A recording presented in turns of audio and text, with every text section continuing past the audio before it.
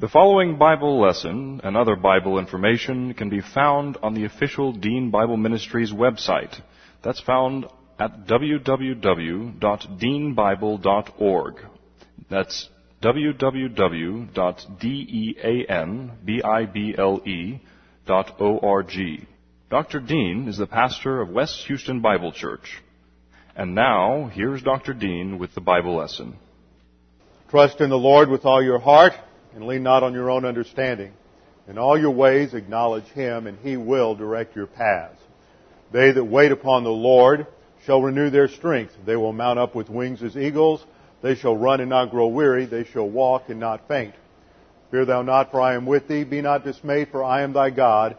I will strengthen thee, yea, I will help thee. Yea, I will uphold thee with the right hand of my righteousness. Be anxious for nothing, but in everything by prayer and supplication with thanksgiving, let your requests be made known unto God, and the peace of God, which surpasses all comprehension, shall defend your hearts and minds in Christ Jesus. Thou wilt keep him in perfect peace, whose mind is stayed on thee, because he trusteth in thee. For the word of God is living and powerful, sharper than any two-edged sword, piercing even to the dividing asunder the soul and the spirit, and the joints and the marrow, and is a discerner of the thoughts and intents of the heart. Before we begin our study of God's Word, it is our custom to take a few minutes of silent prayer to make sure that we are in fellowship with the Lord. 1 John 1:9 describes a basic principle of the Christian life, and that is the principle of fellowship with the Lord. That if we sin, commit any sin, whether it's a known sin, an unknown sin, whether it's a sin of cognizance or ignorance, that sin separates us from fellowship with God. God is absolute and perfect righteousness. Therefore, He cannot have fellowship with any creature that comes short of His absolute perfect standard. Though we have salvation, and at salvation all of our sins are paid for, that forms the basis for dealing with any post-salvation sins in our lives.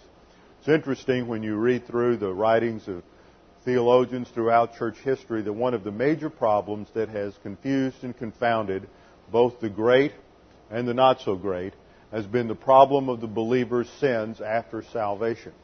But if we realize that Christ paid the penalty for all of our sins, then we know that it will not sever us from that eternal relationship with Christ. However, it will hinder our fellowship, our day-to-day walk with the Lord. And so God has provided a recovery procedure. And just like salvation, that recovery procedure is based upon grace. If we confess, and confession is one of those terms like holiness and a few others that's been around religious circles in Christianity so long, people don't really know what it means anymore. We just use those words and bandy them about as if everybody is on the same sheet of music and knows what they mean. And they've picked up a lot of non-biblical baggage over the years.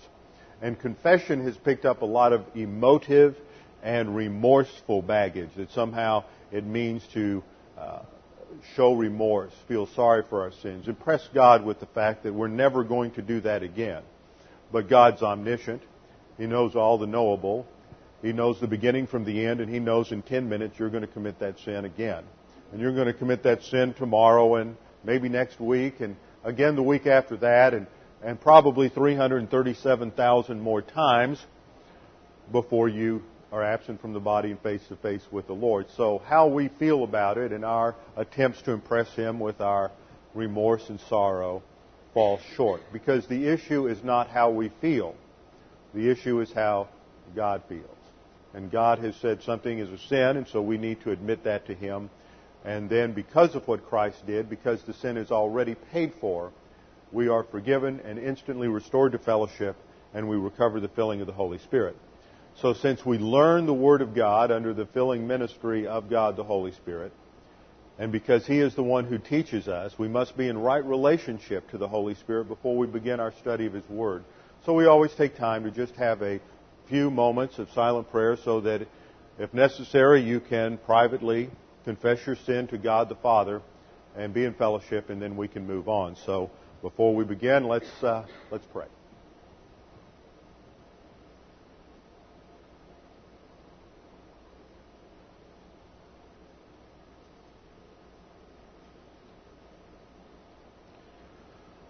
Father, we do thank You for the tremendous privilege we have to gather as a body of believers, a privilege that is ours because of your eternal plan, that from eternity past you made a perfect plan to save us, to bring us into right relationship with you exclusively on your work.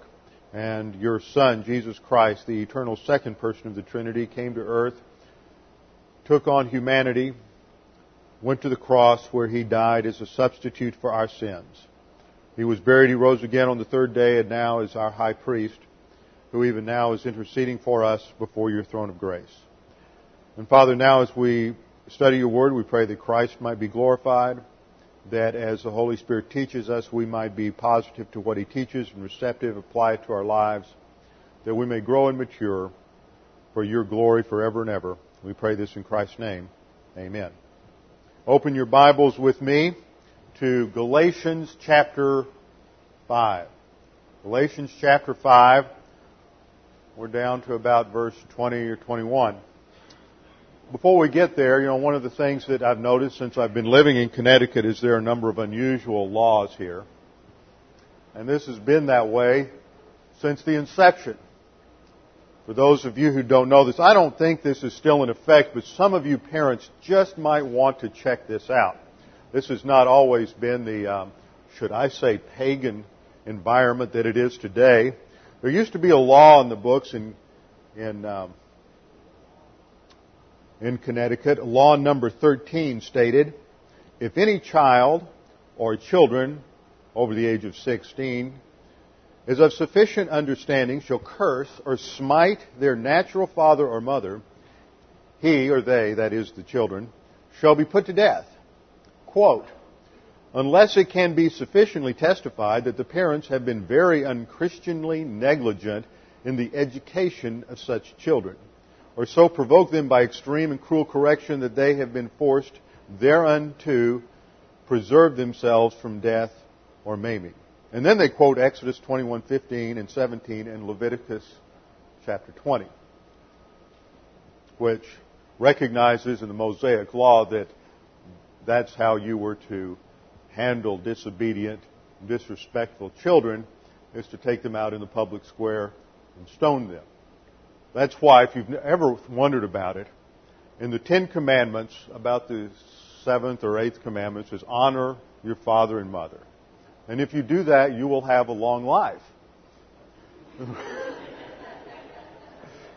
you ever wondered why it says that you would have a long life, you have to always interpret Scripture within its proper context. There was another law that also said, if any man have a stubborn and rebellious son of sufficient years and understanding, that is 16 years of age, which will not obey the voice of his father or the voice of his mother, and that when they have chastened him will not hearken unto them, then may his father and mother, being his natural parents, lay hold on him and bring him to the magistrates assembled in court, and testify unto them that their son is stubborn and rebellious, and will not obey their voice in chastisement, but lives in sundry notorious crimes. Don't you love the way they used to talk? Such a son shall be put to death, and for that law they quote Deuteronomy 21:20 and 21. So just some of you parents may want to get on the internet and see if any of those laws are still in effect. I don't know. Galatians chapter 5. Galatians chapter 5. That just shows that there once was a biblical framework for living and operating up here in New England. One of the greatest biblical cultures ever developed, or grew an attempt by men to develop a biblically sound educational system and government system, was the Puritans. Now, we wouldn't agree or go along with a number of points in their theology, but we must admire their attempt, at any rate, to try to establish a society that was based upon the coherent revelation of God. It'll never work. Many of them were pre-mill. They weren't post-mill. They weren't necessarily trying to whitewash the devil's world like you have with certain Christian activists today. They were just, remember, things were much smaller then, so you had small groups of people, and they came over here in congregations, and they wanted to just establish a society where they were free from the interference of governmental control. And they wanted to worship God as they saw fit, and they began to just develop their laws for their society based upon Scripture. Of course, ultimately they had children who weren't believers. Their children had children who weren't believers. And now you have a society that is made up of a large mixture of believers and unbelievers, and therein lies the problem. Galatians chapter 5, verses 19 through 21 is a listing of the works of the flesh. Just in case you're not sure, when your sin nature is fully operational, the Word of God wants you to be clear on the issue that if you see these activities in your life, then you need to recognize that the Holy Spirit is not in control and you are operating on the sin nature. Now, we have a number of visitors here this morning, so I don't want you to get lost in the details. I want you to realize the context here. The context starts in verse 16 with the mandate, walk by means of the Spirit. This is the overall command of the modus operandi of the spiritual life of the church age. It is a day-to-day walk. Walking refers to that moment-by-moment dependence, moment-by-moment exercise of the life. And it indicates dependence, and it is then followed by the instrumental dative of pneuma for the Holy Spirit. So we translate that, walk by means of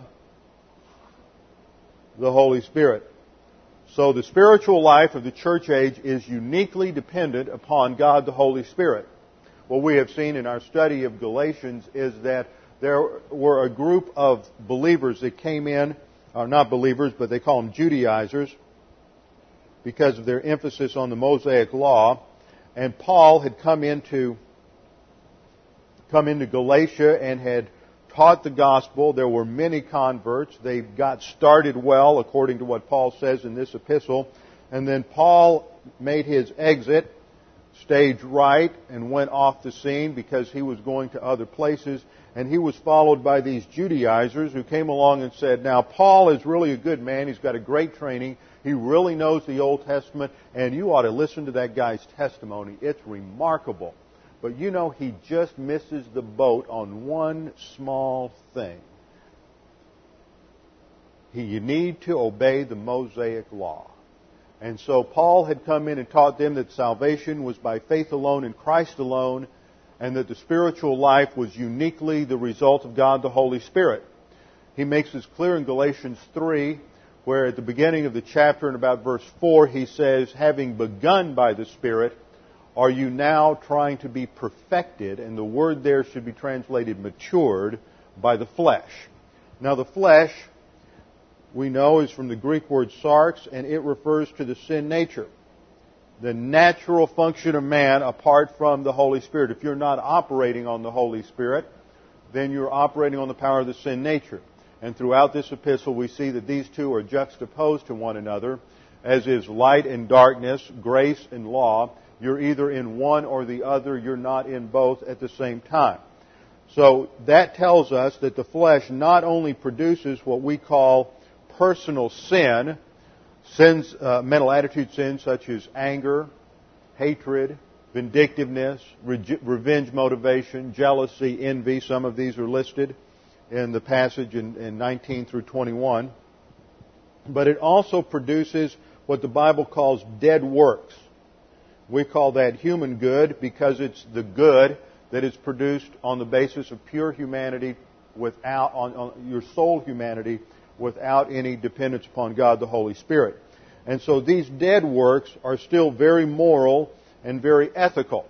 And there are very many believers and unbelievers who live very moral lives and good lives. They're in church every Sunday. They may be at Bible class every night of the week. They may get up and read their Bible every morning and lead the family in family prayer and devotion and many other good things. But because they do not understand that the spiritual life is a life that is lived on the basis of the Holy Spirit, they are producing dead works. It's all just morality. You see, morality is for believer and unbeliever alike.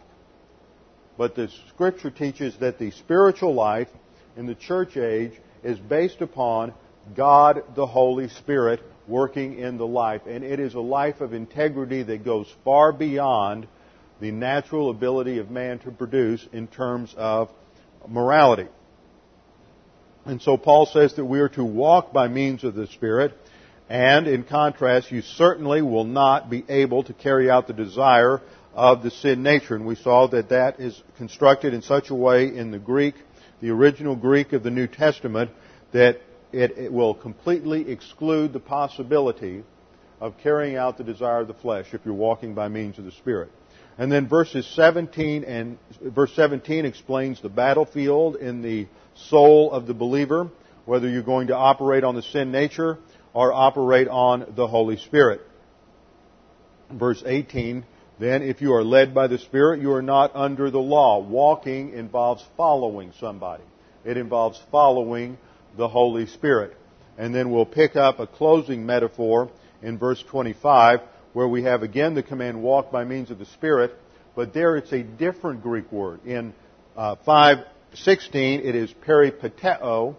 In 5:25, it is stoikeo, which has the idea of following a track, following a path, following the footsteps of somebody which are laid out before you. And of course, those footsteps, that path, that track is the Word of God. So the Holy Spirit has revealed the Word of God through the apostles of the New Testament, prophets of the Old Testament, and that is the track that we follow. And we do that through dependence upon God the Holy Spirit. And when we sin, though we are no longer walking by the Spirit, we're walking by the flesh. So this is what we have with our diagram of the top circle and bottom circle. At the instant of salvation, when you put your faith alone in Christ alone, you're identified with Christ through the baptism of the Holy Spirit, and you have an eternal relationship with Jesus Christ. This top circle represents that eternal relationship, and the bottom circle represents our temporal fellowship. At the instant of salvation, we're filled with the Holy Spirit, but the moment we sin, we're out of fellowship, and we're in the realm the Bible calls carnality. It's from the Old English that described fleshliness, sarkos, sarkonos in 1 Corinthians 3, 1 through 3, operating on the sin nature. So once we sin, we violate the righteousness of God, we're out of fellowship. The only way to recover so that we can become filled with the Spirit again, Ephesians 5:18, and start walking by means of the Spirit, is through 1 John 1:9, the grace recovery procedure. Now that brought us up to verses 19 through 20, which enumerated these various sins. Some are sins of the flesh, some are mental attitude sins, and some are sins of the tongue, or the results of sins of the tongue. And then we come to this last phrase, which is one that is so confusing for so many people. And that is that those who practice such things shall not inherit the kingdom of God. And we came to that about 2 Sundays ago, and we are doing an extensive analysis of what it means to inherit the kingdom of God. And just by way of review, we have seen that it is important in biblical study to look at an entire phrase. So we're not talking about inheritance in general. We're not talking about just some vague concept of inheritance, but we're talking about inheriting the kingdom. And the kingdom here refers to the Messianic kingdom. Jesus Christ is the Messiah. He was the promised Messiah throughout the Old Testament. In 2 Samuel chapter 7, God promised David, the king of Israel, that he would have a son. He's called the greater son of David, and that this son would reign forever and ever on David's throne from Jerusalem.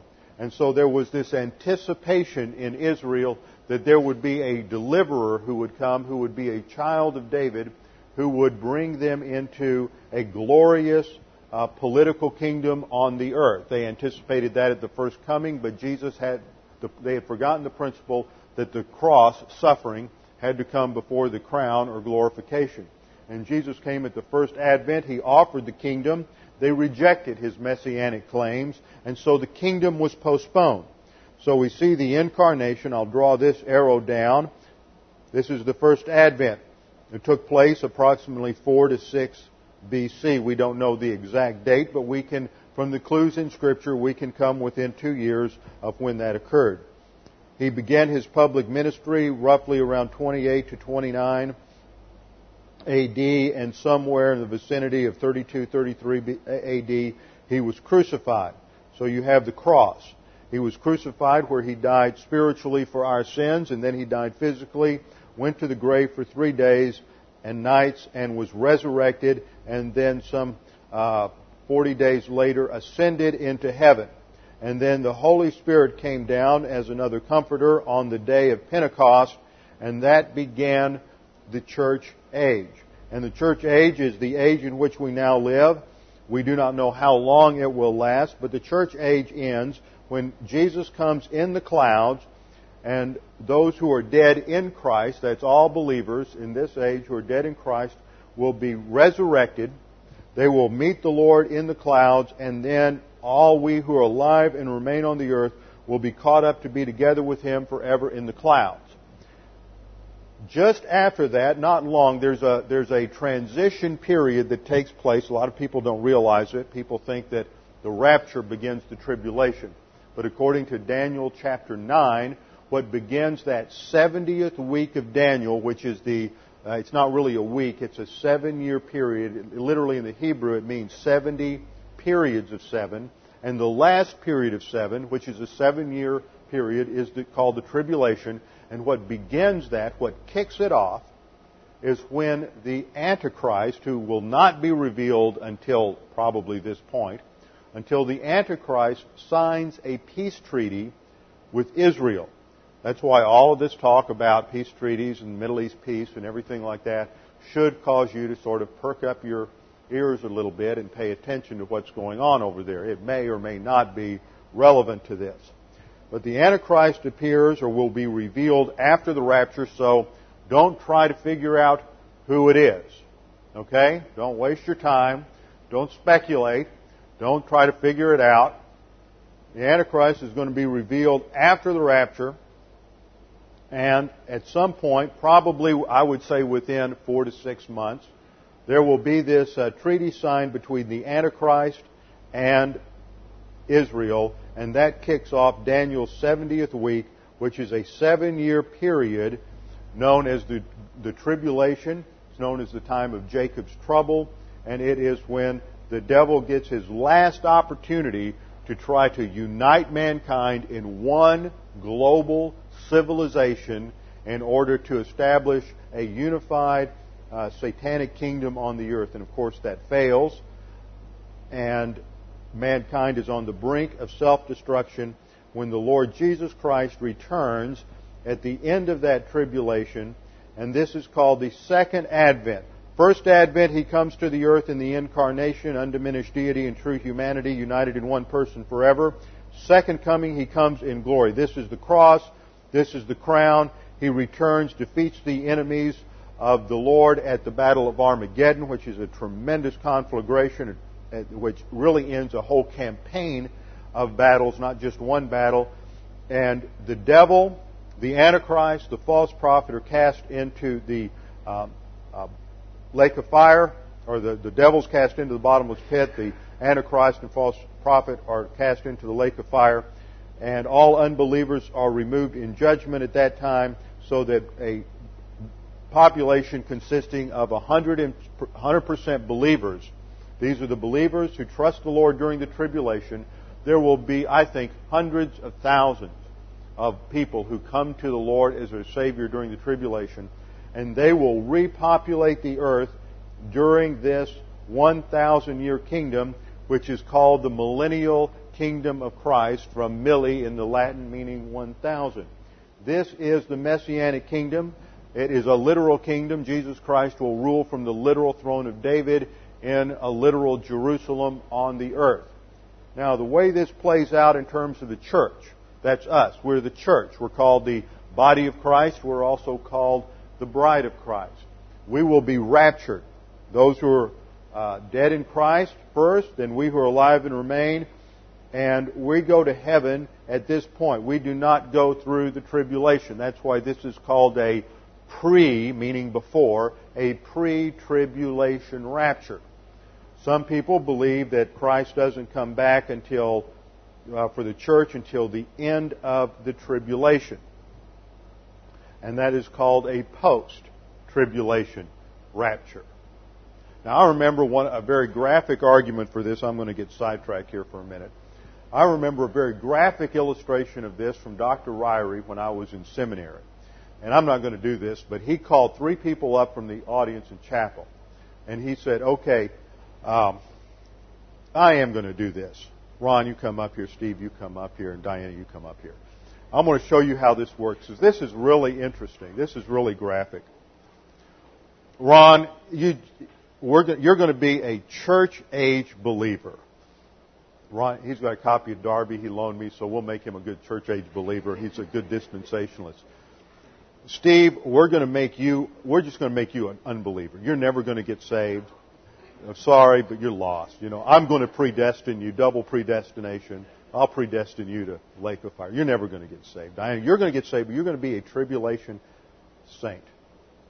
Now, this is going to be a timeline walking from this side of the podium to that side of the podium. So we're all in the church age, and we're walking along down through the time, and all of a sudden the rapture occurs. Pre-tribulation rapture.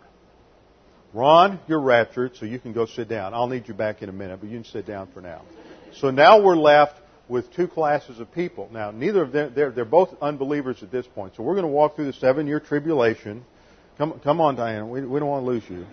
We're not going to lose you yet. Now, it's the end of the tribulation. Jesus Christ comes back in the second advent, and unbelievers are taken off the earth to judgment. Bye, Steve. And now Diana's left. She's a tribulation saint. She still has her physical body. They're going to repopulate during the millennial kingdom, so there has to be somebody who still has a physical body and does not have an immortal resurrection body. So she can go into the millennial kingdom, and she represents those tribulation saints who go into the millennial kingdom. Now let's look at this from the post-trib vantage point. Okay, let's all get back over here. Get our 3 people. Ron's the church-age believer, Steve's the unbeliever, and Diana's tribulation believer. This is the post-trib scenario. Okay, so we're coming along, it's a church age, and all of a sudden the tribulation starts, but there's no rapture, so you don't get out of it this time. Okay, so now we walk through the 7 years of the tribulation, and we come down here, and it's the last day. The Battle of Armageddon has started, the whole campaign, and Jesus comes down, and on his way down, he raptures the church. So he's on his way down, so all believers get raptured. So you're a believer, so you get raptured. You became a believer during the tribulation, so you get raptured. And you're an unbeliever, so you go to judgment. So y'all sit down. Who's left to go into the millennial kingdom? Nobody. Now, isn't that a profound argument? You'll never forget that. There's nobody left to go into the kingdom if you have a post-trib rapture. Now, the reason all of this is important to our study is because if we're going to understand this phrase, inheritance of the kingdom, then we have to realize, point number 1, that this is something that applies to church-age believers only. Church-age believers only. We're going to see why. And it's because they're the ones who are going to be ruling and reigning with Christ. Tribulation saints do not have resurrection bodies. They are bodies that are corporeal. They're made up of flesh and blood. And 1 Corinthians 15 says that flesh and blood cannot what? Inherit the kingdom of God. Now, it's very interesting. Jesus is said to have had a body of flesh and blood in the incarnation, but when his resurrection body is described, it is described as flesh and bone. It's no longer corporeal. It is incorporeal. It is immortal. Our resurrection bodies will be immortal. So at the rapture, we will get a resurrection body, and that resurrection body will be immortal. And that allows church-age believers to inherit, to be inheritors. Doesn't mean they all will, but they will be in a position to inherit the kingdom. The second thing that we have learned about this is that inheriting the kingdom has something to do with ruling and reigning with Jesus Christ during that 1,000 years of the millennium. We will have a position of responsibility. those tribulation saints, point number 3, the tribulation saints are going to be living in the kingdom, but they will not be heirs of the kingdom. I want you to understand that's an important distinction. Now, why is that important? Let me set this up again. It's important because, for those of you who are visitors and those of you who, it's a little early in the morning and you're not morning people yet, it's important because the knee-jerk reaction of most people who read the Bible, and many theologians as well, is to interpret the phrase inherit the kingdom as equivalent to gaining eternal life or entrance into heaven. And what we are saying, what I'm arguing in this whole series, is that inheriting the kingdom is not the same as salvation. One reason, one argument against that we've seen already is that if that is true, then this passage which says that if you practice any of these acts, you will not inherit the kingdom, that if you trust Christ as your Savior, and then you continue to be involved in an affair, involved in immorality, you continue to be jealous of someone, you continue to have a problem with your temper, you continue to be a little argumentative, sorry, you've lost your salvation. Or you never really had it. Those are the only two options. Arminians said, you lose it. The extreme Calvinists say, you never really had it. But the Scripture is saying, but that ends up making the salvation somewhat dependent upon works. That's the problem. Scripture says it's not by works of righteousness which we have done, but according to His mercy, He saved us. So we see that there is the tribulation saints are going to be living in the kingdom. And point number 4 is that there is a distinction between living in the kingdom and inheriting the kingdom. Now, how far does this distinction go? It goes so far as to say that there are going to be church-age believers who fail to live the Christian life. They continue to live in carnality. They never utilize 1 John 1:9. They never advance in the spiritual life. They continue to operate on the sin nature as legalists, either in immoral or moral degeneracy. And when the Lord comes back at the judgment seat of Christ, they will lose rewards and they will be in the kingdom, but they will not be heirs of the kingdom. And God's plan for your life is for you to be an heir of the kingdom, a joint heir with Jesus Christ, and we're examining those various passages. Now, last time, by way of review, we looked at the parable of the minas in Luke chapter 19. And in Luke chapter 19, that is the story of the nobleman. And as Jesus sets that story up in Luke chapter 19, it begins in about verse 11 with the statement that the people were anticipating the coming of the kingdom. And Jesus is going to make the point in the very first verse of His explanation that the kingdom is not yet. It's not going to happen yet because He has to go away to get the kingdom. So that means that there is no way, and this is an important point, you need to make sure you understand this because it's a crucial issue in the confusion of certain theologies today, especially this new revisionistic dispensational theology coming out of Dallas Seminary. The kingdom is not, you can't go along with this idea that it's already, in some sense, here, but not fully here. It's called the already, not yet view of the kingdom. Jesus did not inaugurate it, but only partially give it. He didn't give it at all. Because in that verse, as we saw last time, in the parable, he says the nobleman is going to go away to a far country to receive the kingdom. And then he's going to come back. And so before he goes, he brings his servants. Now the servants all represent believers because there's a difference between his servants and the citizens. At the end, the citizens all get killed. That's the unbelievers. So we're dealing with his servants. And he gives the servants, he takes the minas, which was worth about 3 months' pay, and he gives his servants each the same amount. He gives them a mina and the same amount. He says, go invest it. One guy invests it and doubles it. Another guy invests it and one guy invests it and gets 10 minas back. Another one invests it and gets 5. And then the last one says, well, I was afraid. Now that bothers some people. Why was he afraid? We should be fearful of the Lord. You know, we are going to be held accountable. That's what he's saying, is I know that I'm going to be held accountable, and I was so afraid that I would lose it that I just didn't do anything with it. And we come up with all kinds of rationalizations for not living the spiritual life. That's just one of them. So, we examine that when Jesus comes back in the parable, when the nobleman comes back, the nobleman has a little evaluation session with his servants. And the first servant who took the 1 mina, invested it, and had a tenfold return, he said, well done. He verbally praises him and says, because you did good, you will rule over 10 cities. This is where we pick up this idea of ruling and reigning in the kingdom with Christ. Part of where we pick it up. The second one does not get verbal praise. The second one is told, who invests the mina, gets a 5-fold return. He says, he doesn't praise him verbally, but he does say, you will reign over 5 cities.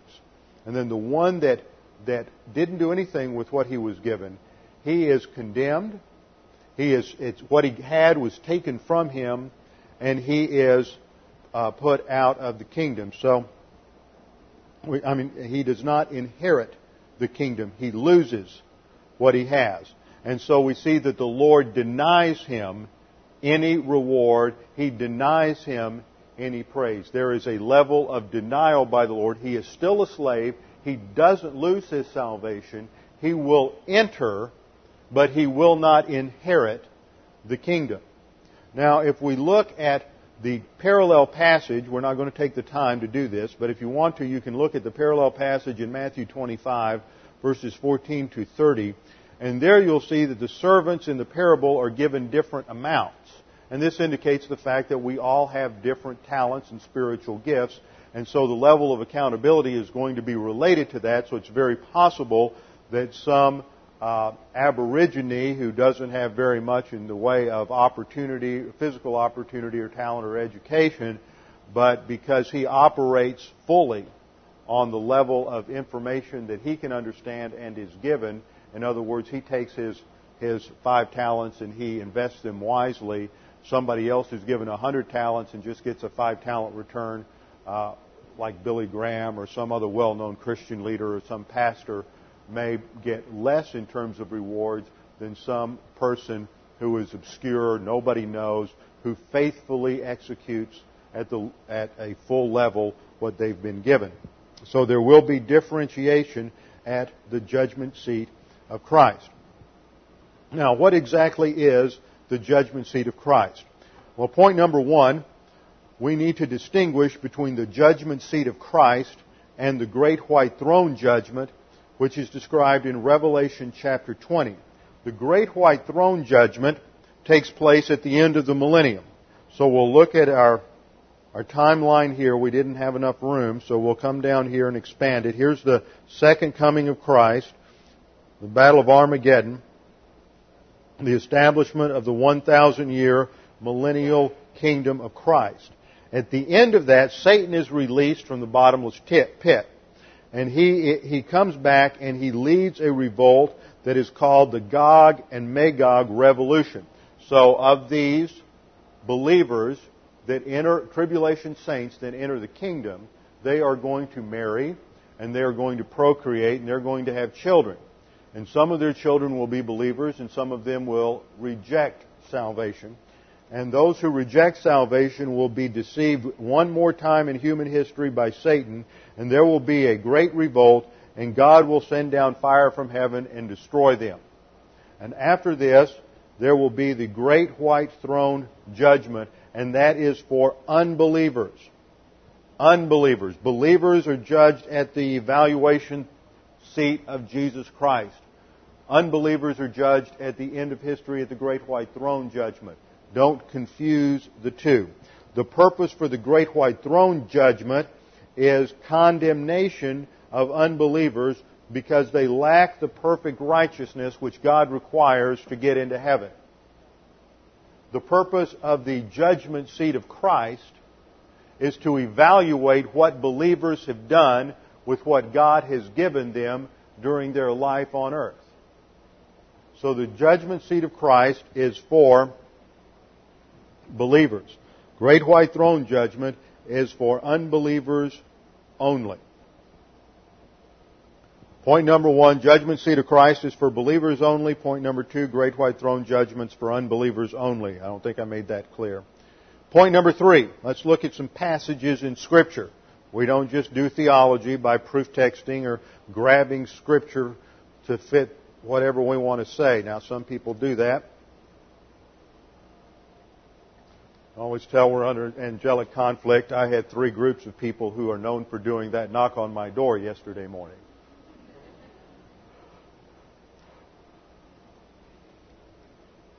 I better not say anything more about that. But I sent them on their way. 3 John says that you're not supposed to let false teachers come into your house, or you will participate in their evil deeds with them. They did not respond well when they heard that.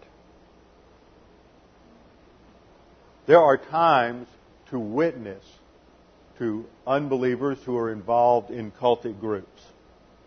But when they are in that kind of a situation, it is not the time to try to witness to them. I've learned that both from experience and from doctrine. Doctrine teaches you to handle it in other ways. So yesterday was an interesting morning. I kept trying to study and they kept banging on the door. 2 Corinthians chapter 5. We're going to show that there is definite biblical reasons for why we believe what we believe. 2 Corinthians chapter 5. Let's pick up the context. Verse 1, Paul says, "For we know that if the earthly tent, that is your material, corporeal body, for we know that if the earthly tent, which is our house, is torn down, that is physical death, we have a building from God." That's going to be your resurrection body. Incidentally, there will be some form of an interim body that has physical sensation. How do we know that? Well, in Luke chapter 17, there's the story. It's not a parable. It's a story because there are specific names mentioned. The story of Lazarus and the rich man. Lazarus is a beggar. It's not the same Lazarus who was raised from the dead later on. It is Lazarus who is a beggar. And this Lazarus dies, and he's always begging outside the house of this very wealthy man. Lazarus is a believer. The wealthy man was an unbeliever. When they both died, the wealthy man went to a place in Abraham's bosom, place in Hades called torments, which is where the holding place for unbelievers. It's like the lake of fire, but it is not the lake of fire. It is separated in Hades at that time before the cross from paradise or Abraham's bosom. Lazarus is in paradise. The rich man is in torments. And there's this great span, this great gulf separating the two. But in this story, Jesus says that the rich man could see across and could see Lazarus. And he says, "Lazarus, it's hot over here. Please dip your finger in the water and put it on my tongue." Now that tells us that Lazarus has a finger. The rich man has a tongue. They're in their interim bodies. So that tells us there is an interim body. This is focusing on the resurrection body. And believers, either those who die in Christ before the rapture or those who are transformed at the rapture, don't get their resurrection body till the rapture. Instantaneously, the twinkling of an eye. For we know that if the earthly tent, which is our house, is torn down, we have a building from God, a house not made with hands, eternal in the heavens. For indeed in this house we groan. That is, because of sin and the strugglings and sufferings and adversities we face living in a fallen world with a sin nature. For indeed in this house we groan, longing to be clothed with our dwelling from heaven, inasmuch as we, having put it on, shall not be found naked. For indeed, while we are in this tent, we groan, being burdened, because we do not want to be unclothed, but to be clothed. And he's not talking about physical clothes. He's not talking about running around nude or naked. He was talking about the protection that we have through Scripture, through the problem-solving devices, other things related to that in terms of protection, in order that what is mortal may be swallowed up by life. Now, He who prepared us for this very purpose, Listen to that. God prepared you for this purpose, is what he is saying. And this purpose is that resurrection, what's going to happen after the rapture. That's what God is preparing us for today, is for what's going to go on after the rapture. And how well we do in living the Christian life determines what happens then. So what you do today, the decisions you and I make today, determines who and what we're going to be after the rapture. He who prepared us for this very purpose is God, who gave to us the Spirit, that is, the Holy Spirit, as a pledge. Therefore, being always of good courage, that is the confidence that we have because of who and what we are in the Lord Jesus Christ and because of the inner witness of God the Holy Spirit. We are at home in the body, we are absent from the Lord, for we walk by faith and not by sight. We're of good courage. I say and prefer rather to be absent from the body and to be at home with the Lord. In other words, we prefer to be absent from the body and face to face with the Lord. This is the advancing believer. He has his eyes on eternity. We groan today. We want to get away from the sin nature, the fallen world suffering, and we want to be with the Lord, but we still realize there's a plan and purpose in phase 2 for us on the earth. Therefore also we have as our ambition, whether at home or to be absent, to be pleasing to Him. What's the point? That's our priority, is to please God. So therefore the highest priority in life needs to be to learn what it is that pleases the Lord. How do you learn what pleases the Lord? Well, you're not going to learn what pleases the Lord by not coming to Bible class. That's where you learn, is to hear the Word of God taught and explained. And the hard thing, we were talking about this on the way to the airport this morning, the hard thing for people to understand is that there's a level of commitment here.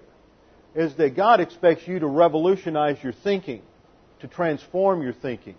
Metamorphao in Romans chapter 12, we are to be transformed by the renewing, the metamorphosis, the renewing of our mind. And that's hard work, and it's tough, and it means that a lot of things that you believe and you hold dear and that are important to you can no longer be important to you and are, in fact, may even be wrong. And you have to be willing to look in the mirror of God's Word and be objective about that and then change. And a lot of people just don't have the courage to do that. And they want to live on the basis of arrogance and in their comfort zone.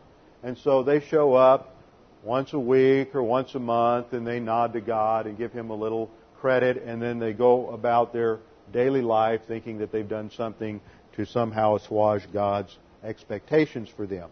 That's not what the Apostle Paul says. I can't imagine the Apostle Paul letting anyone get off the hook with that. Paul says our ambition is to please Him. That's our highest priority in life. It's more important than your family. It's more important than your job. It's more important than your career. I know this is going to be hard for some of you. It's more important than fishing. It's more important than anything and everything else in our life and needs to demand our absolute devotion to pleasing Him. And that begins by learning to know Him. And we only do that by His Word. And frankly, there is so much to learn that if we spent an hour, most people can't handle more than that, especially in those pews. We spent an hour every day, and we had Bible class every single day, and we went on for the next 300 years, we would just be scratching the surface of what we're supposed to be learning. That's why we have all eternity. God's omniscient. We're finite. We're never going to be omniscient. We're going to have eternity to be learning all about God. But it begins here and now, and what we do with here and now, the way we have our minds transformed and our character transformed in the image of Christ now determines where we will be and what we will be doing in the millennium. And that's what has led Paul, that's the context for his statement in verse 10, for we must all appear before the judgment seat of Christ. There is accountability. Now, I'm not talking about accountability for sin.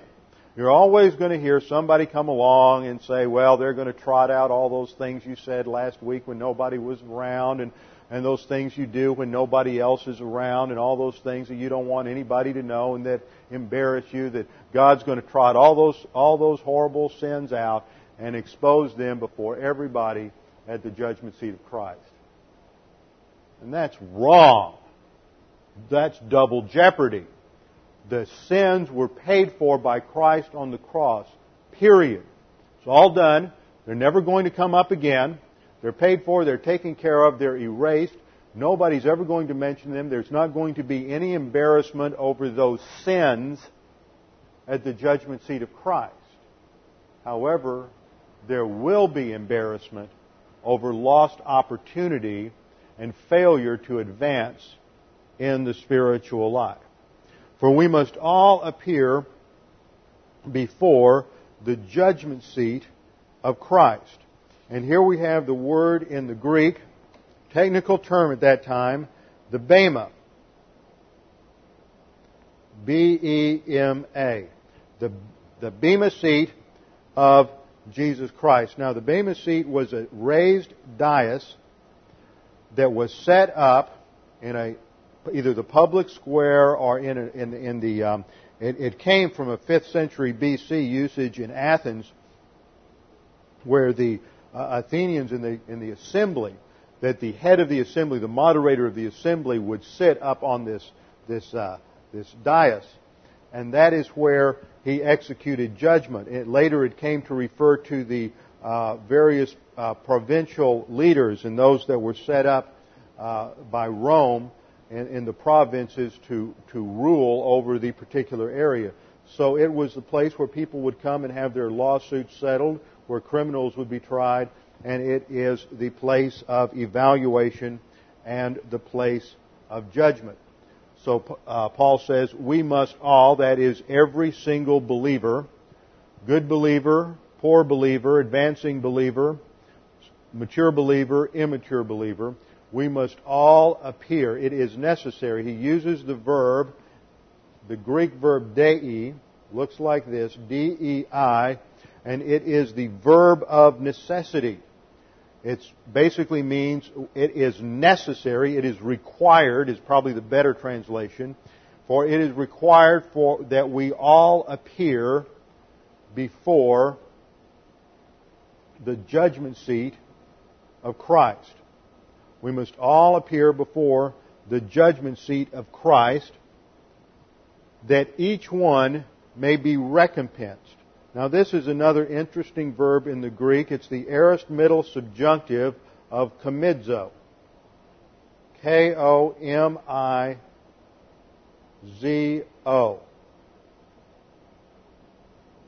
Now, an aorist subjunctive, when you have a that, in the Greek that's a hina clause, and when you take a hina plus a aorist subjunctive, that indicates purpose. And so there is a purpose for our appearing before the judgment seat of Christ. And the word komidzo is translated in New American Standard recompense, but that's not its basic meaning. Its basic meaning is to receive something. To receive something. And here we're going to receive either reward or a loss of reward. The subjunctive is the mood of potential. There are different moods in the Greek. Imperative is the mood of command. The indicative is the mood of reality. And the subjunctive is the mood of potentiality. So that recognizes there's a potential here. You have a potential. You can either receive reward or not. And it's dependent upon how you exercise your volition while you are alive on planet Earth, before the rapture or before you die physically and are absent from the body and face to face with the Lord. That we will receive something for our deeds, and the word here for deeds is not ergon, it's not mentioned. What we find here in the original Greek is an article used as a definite, an article used as a relative pronoun, meaning what. So we just translated what. And then we have the aorist active indicative of a word that we also find in Galatians 5. Prasso. To practice. P-R-A-S-S-O. So the aorist tense just bundles up all of the acts that we've done on earth and looks at them as one act. It's an active voice, which means we're the ones who, the subject of the verb performs the action, and emphasizing these are the things that we did from our volition. And the indicative indicates the mood of reality. So this is what's in view here is that we receive recompense for what we do in reality. Now, every now and then, I used to have somebody call me up on the phone every now and then, want to argue with me when I was down in Houston, that if somebody was saved at the age of 5 and they were raptured the next day, or somebody was saved at the age... They always pick a child because these are the innocent ones, you know. We forget total depravity. We also forget the sovereignty of God. But we always go there and we say, well, God in His omniscience would give them a reward because He would know what they would have done. Would have done is a subjunctive mood. It's potentiality. What we have here is reality, an indicative mood. They receive reward for what they did, not for what they would have done if they had had more time. God deals with us not on the basis of coulda, woulda, shoulda, but on the basis of what we actually do in life. And there are a lot of people, think about this. How many infants have died without ever reaching the age of accountability? They're not going to receive a reward because the rewards for inheriting the kingdom are for people who have endured in the struggle. That's made very clear in numerous passages, some of which we're going to get to. They just won't inherit. Now, that does not mean that they're necessarily going to be punished because God is fair. They're not going to be like the loser servant who failed to do anything and loses something. It's taken away. Because they never had the opportunity to lose or gain. So there's not going to be shame at the judgment seat of Christ for them. They're just not going to have a reward. So the indicative mood indicates here the reality of what they did in actuality, not what they might have done. We receive for our deeds for what we practice, literally. That each one might receive for what he practiced in the body. Now think about what Galatians 5 said. It said that those who practice these things will not inherit the kingdom of God. So we come back to this same important word, that it is looking at continuous action, not somebody who committed this sin once or a sin twice, but the practice. So it's looking at your lifestyle here. That's what's in view here. That each one may receive for what he practiced in the body according to what he has done, whether good or bad. The word for good here is the Greek agathos. A-G-A-T-H-O-S, and it means intrinsic good. Intrinsic good. Like gold has an intrinsic value. So this is divine good, that which is produced under the power of God the Holy Spirit by walking by means of the Spirit, and is distinguished from kalos good, which is the good of human good. Then the other word here is phaulos, the word that is translated bad. That's not the best translation. Phaulos looks like this. P-H-A-U-L-O-S. Now, phaulos means evil, means worthless, bad, slight, trivial, or common. Now, I kind of like the idea of worthless or trivial. Those nuances emphasize something about the fact that these deeds might even be moral, but they're worthless. It's not necessarily bad in the sense of sin. That's not what we're talking about here. This isn't kakos. Kakos is the word for sin, for evil in the sense of sin. This is the word phaulos in the sense of deeds that are useless or worthless or have no value whatsoever for the spiritual life, which focuses on human good, not sin. Why? Why not sin? Remember? See if you remember. Sin was paid for at the cross by Christ. It's not going to be mentioned again. So we are going to be evaluated on the basis of what is done in our bodies, in reality, whether good of intrinsic value, divine good, or whether worthless in the sense of human good. Now, let's turn over to one other important passage in 1 Corinthians chapter 3 and look at how this evaluation takes place, how this evaluation judgment progresses. 1 Corinthians chapter 3.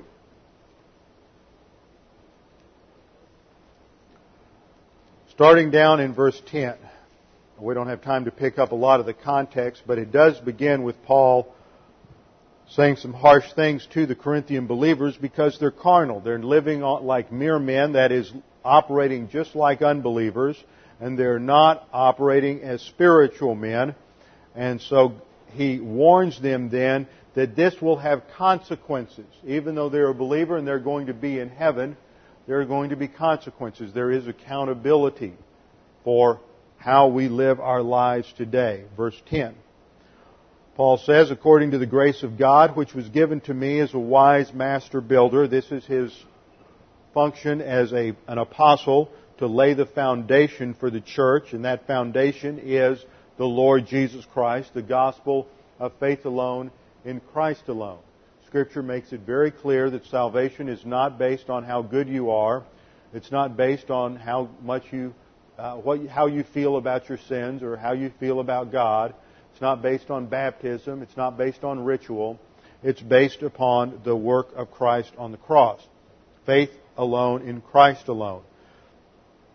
I laid a foundation. That's the foundation he laid. I preached the gospel. I explained that Christ died on the cross for your sins and that by faith alone you could be saved. And another is building upon it. Other pastors came along. Apollos came along. Others came along and taught doctrine. There were a variety of people that came through Corinth and taught doctrine. You know, Paul does not say, look, I came in and taught, and one other guy came. You never should have listened to anybody else teach doctrine. Only one person. Every couple of months or so, somebody else came through and taught up some more doctrine, and they were laying other bricks and building up that foundation of developing the spiritual life of the Corinthian believers. And then he says, but let each man, each one of you, be careful how he builds upon it. Now, he shifts the image a little bit. This is typical in Scripture, various places. We're going to see one next hour where there are mixed metaphors. He's going to shift the image. He laid the foundation, but you build on it. Your life is what you build on that foundation. What are you constructing on the foundation of the gospel? With the time and talent and treasure that God's given you, what are you constructing? What sort of edifice are you putting on that foundation? And he warns that we should be careful. We need to pay attention to what we construct upon that foundation. Verse 11, for no man can lay a foundation other than the one which is laid, which is Jesus Christ. There's only one starting point, and that's salvation by faith alone in Christ alone. Then verse 12. Now, if any man builds upon the foundation, and there are various things that you can use, various materials you can use to construct your life. What tools are you going to use? What are the basic elements? There's two groups, that which has eternal value and that which has temporal value. They're listed as gold, silver, precious stones, wood, hay, and straw. Now, don't try to go into the passage and figure out, well, gold is this kind of a work and silver is that kind of a work. That's pushing the analogy way beyond legitimacy. The only point here is that there are different kinds of divine good, different kinds of human good. and you're going to construct, and your whole edifice is a mix of these things. Like all our lives, we've got a mix of divine good and a mix of human good, and it's all mixed together, and there's this edifice that's our life. And then he says, each man's work will become evident. See, when you look at your life, you can't tell, and I can't tell, what's divine good and what's human good. Nobody else can either, and if anybody else tries, they're out of line. Each man's work will become evident, for the day will show it, because it is to be revealed with fire. The only time it's going to be made manifest is at the judgment seat of Christ. And so the image is there's this house. Well, we've got gold, silver, and precious jewels in there, and we've got a lot of garbage that's irrelevant. So the only way to find out what is there of value is to set the whole thing on fire. So at the judgment seat of Christ, everything is burned up. Notice it's burned up not to expose and trot out all the wood, hay, and straw. That's all burned up because it's irrelevant. What's evaluated, and the word here is dokimazo, which is a word for testing, evaluation. We've seen it in James 1, and it means to evaluate something for the purpose of praise, not to evaluate something for the purpose of condemnation. So everything's burned up, and whatever is left on that foundation is what we're going to be rewarded for. Now, there are going to be some people that when that thing burns up, we're going to see there's just a beautiful golden palace there. And that's pretty much what it looked like on the earth. And other people, we're going to see what looked like a golden palace on the earth. And when it's all burned up, there's just a pile of ashes on the foundation. And there's nothing left to reward. If any man's work which he has built upon it remains after the testing, dokimazo, after the testing, he shall receive a reward. That's like the first two slaves. They received a reward to rule and reign in the kingdom. But if any man's work is burned up, he shall suffer loss. Now, he's not going to lose his salvation, because whatever is burned up that's built above the foundation, he still has the foundation, which is Jesus Christ. He doesn't lose salvation. It says, he shall suffer loss of reward, but he himself, what? But he himself shall be saved, yet as through fire. This is a person who receives nothing. There is no inheritance of the kingdom. There is inheritance of eternal life, but not inheritance of the kingdom. And what will be the response at that? 1 John 2:28 states it, and now little children, abide in Him. Stay in fellowship, advance to spiritual maturity. Abide in Him so that when He appears, we may have confidence and not shrink away from Him in shame at His coming. And the sad thing is that many believers, because they have not understood these things, because they've been walking not by the Spirit, but in the power of the flesh, whether living in morality or immorality, it's all going to be burned up, and there will be shame at the judgment seat of Christ. Now, next time we'll come back and we're going to look at another very important passage I've had several questions on, and that is 2 Timothy 2:11 and following. And so we're going to connect that into inheritance and look at a couple of other passages before we move on to look at the fruit or production of the Spirit in Galatians 5. With our heads bowed and our eyes closed, Father, we do thank You for the clarity of Your Word and how precisely You have revealed to us what is going to happen in human history, what will take place in the future, and our future accountability. And Father, we do pray that You would challenge us with the things that we have learned this morning, that this life is to be lived for a purpose, and that purpose is one that was determined by You in eternity past, to live for You and to glorify You, that we might demonstrate that Your will is good and perfect and acceptable. We pray this now in the name of Christ our Savior. Amen.